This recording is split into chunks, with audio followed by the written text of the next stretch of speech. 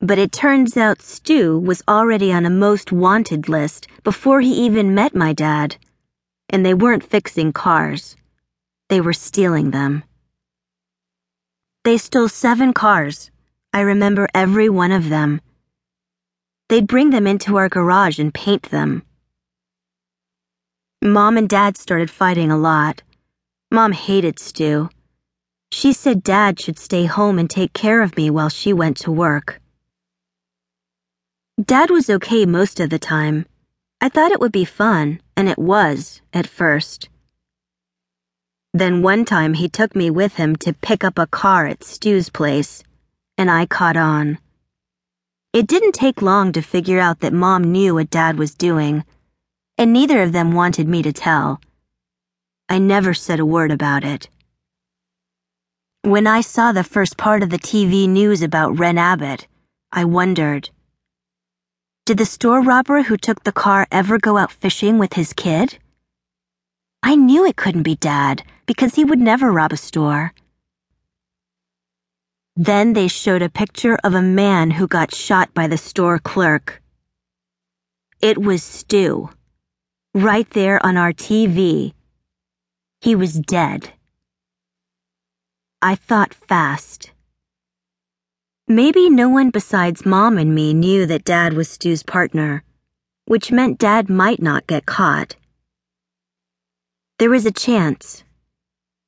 If Ren Abbott hadn't led the cops to our house that morning, Dad would probably still be home with us.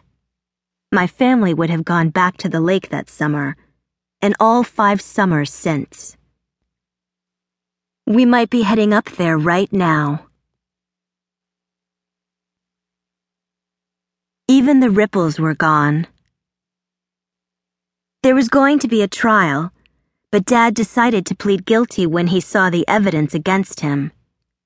The detectives found Bilbo chewing on a girl's shoe that morning when they stopped at our house. How did he get the shoe? We didn't see it when we fed him. I tried to tell them it was mine. But, like Cinderella's ugly sisters, when they asked for the matching one, I didn't have it. They were all over that in a minute. I have to inform you that it matches a shoe Ren Abbott had on at the time she was found. I already knew she'd turned up at an Amish farmhouse early that morning, wearing Dad's sweatshirt, missing one shoe. That much was on the news, but as soon as anyone started asking the interesting questions, where were you? How did you get out? Did you have anything to eat? Ren wouldn't say a word. It was like when you toss stones in a lake, the way those questions disappeared from the news. In a couple of days, even the ripples were gone. Who cared about Dad, or me and Mom? It seemed like once Dad got locked up, end of story. I've hated Bilbo ever since. What kind of dog betrays its own family? Before it happened, Dad yelled at us a lot, and hit us, so I didn't think I'd miss him much. But one day, after he was gone, I picked up one of his old shirts and held it to my face so I could breathe in that Dad smell. What? I started to yell at Mom. This smells like laundry soap.